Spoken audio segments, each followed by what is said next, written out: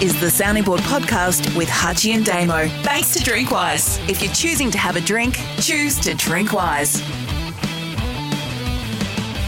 Question time on the Sounding Board for Drinkwise. If you're choosing to have a drink, choose to drink wise. We'll go to Andrew Thompson on Facebook first up. Now the trade period is over for another year, are we going to see less and less of the one-team player? And is it becoming that players are happier to move and be at multi-clubs over the journey? No doubt about that. The movement has opened up significantly on both ends, right? Players are happy to move and clubs are happy to take harsher views of them. Look, the three-club player now has become, I won't say common, but I think it's more common than may have once been the case. The journeyman's everywhere. Yep.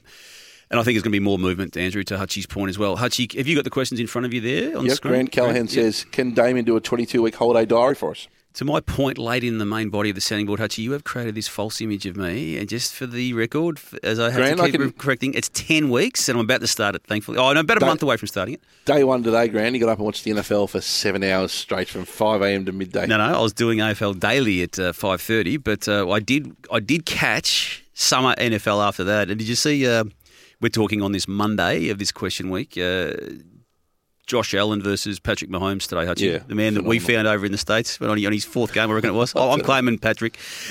Chris Whelan on Twitter.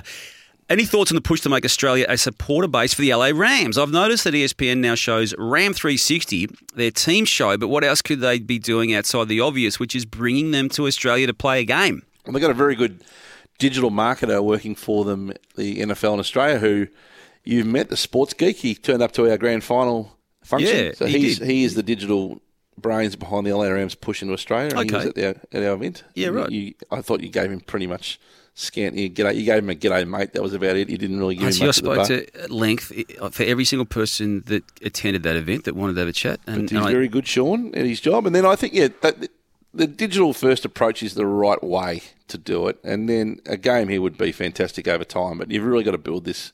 The NFL has built its story in Australia from a digital media perspective, and that would be the way I'd be going in. Yep. Rick Peterson on Facebook. Any chance of you two upgrading your profile pics on the Sounding Board app? You both look 20. There's no chance of me, Rick. It's actually a really good point, Rick's It's part of a long-held strategy I have had to never, ever, ever finish up or change a photo and keep the youthful photo in as long as I can on every platform. Really? Yep. Actually, I've even started in the last couple of weeks to get finally some greys in my hair, which probably reflect the age I actually am. And I wouldn't mind having a photo with a grey in it because people would then stop accusing me of doing the other thing, and that is colouring their hair, which has never happened once in my life. We took photos. Didn't we get special photos as part of a raft of photos being taken only 6 months ago? Don't get a fresh photo ever. There's no upside in a fresh photo in your whole life, ever. You're probably right, actually. It reminds people that you're ageing. People judge you for it. Always keep your young photos, Damo. Okay. Tom Pope. And never get photographed with a beer, as you know. No, I've listened to you on that, actually. This is from Tom Pope, has there ever been a quicker warming of someone than Joel Selwood on grand final day? Pre-game runs out with Albert's child. Towards the game, sheds a tear when kicking a goal. Post-game includes Sammy, the water boy, in the celebrations. He did almost in the space of that weekend, didn't he? Go from everyone's most hated to how could you not love Joel? Not love Joel. I loved what he did, and it's the great thing about it was authentic. All of it. I was going to say it was so genuine. Yeah, I mean he did all of that. He did all of that without needing or wanting any form of publicity to it. It's just how he is, and he does and always has had time for anyone who's sought it of him, which is extraordinary given the demands on that man. Lee Eustace on email, who does listen to the show regularly, Hutchie, one of the initial listeners. Once trade period is over, it seems a story as big as Brett Ratton can break, and it won't get covered as it should because everyone's 22 weeks annual leave starts. It gets unders in the papers. The best radio guys are on a break, and there's zero coverage of Fox footy compared to in season. It goes on a bit. The storytelling for North fans with Noble and now for Saints fans with Ratton are incomparable, and it's purely because of the calendar. It's a really good point. The Ratton story is a bigger story than David Noble, isn't it? It's a really good point, and yet it got smashed the day after, and then we had the Caulfield Cup and Everest on Saturday, and here we are on the Monday of this particular week, and everyone's moved on. A lot of the shows are in hibernation and the talent are off, and I think that's very, very astute observation. Yep. If this was a wintertime yarn, the thirst for Brett Ratton's first words would be, enormous, and yet I don't think or know of anyone even hunting for them. Like, journalists have put their cue in the rack, and that's unfair on Brett because he deserves a platform to tell his story, and he's probably wondering why there aren't camera crews at the front of his house.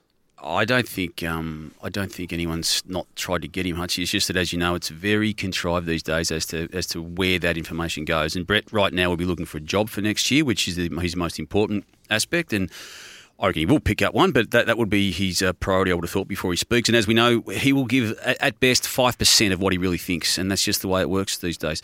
You got time for one more, Hutchie? Glenn de Jong on Facebook. Hutchie appears to always skew to more media content, and Damien appears to skew to quality content, pointing to BBL, brackets low quality, and the NFL, brackets high quality, as examples. Would this indicate that Damien is correct, that people are veering away from low quality content offerings? I think it does. Glenn, to your point, Hutchie? I think it's a low quality question, Glenn, to be fair. Potentially the chasm between the top content and mid-tier content has grown significantly, as we know. Yep. I think we're done, Hutchie. You got to go? Yeah, we're done. Yep. That was question time on the sounding board for Drinkwise. If you're choosing to have a drink, choose to Drinkwise. Thanks for listening to the Sounding Board Questions with Hutchie and Damo. Send us your questions via Twitter or Facebook at Sounding Board EP. Hit the sign up button on Facebook to receive our weekly email and subscribe to, rate and review the show wherever you listen to podcasts.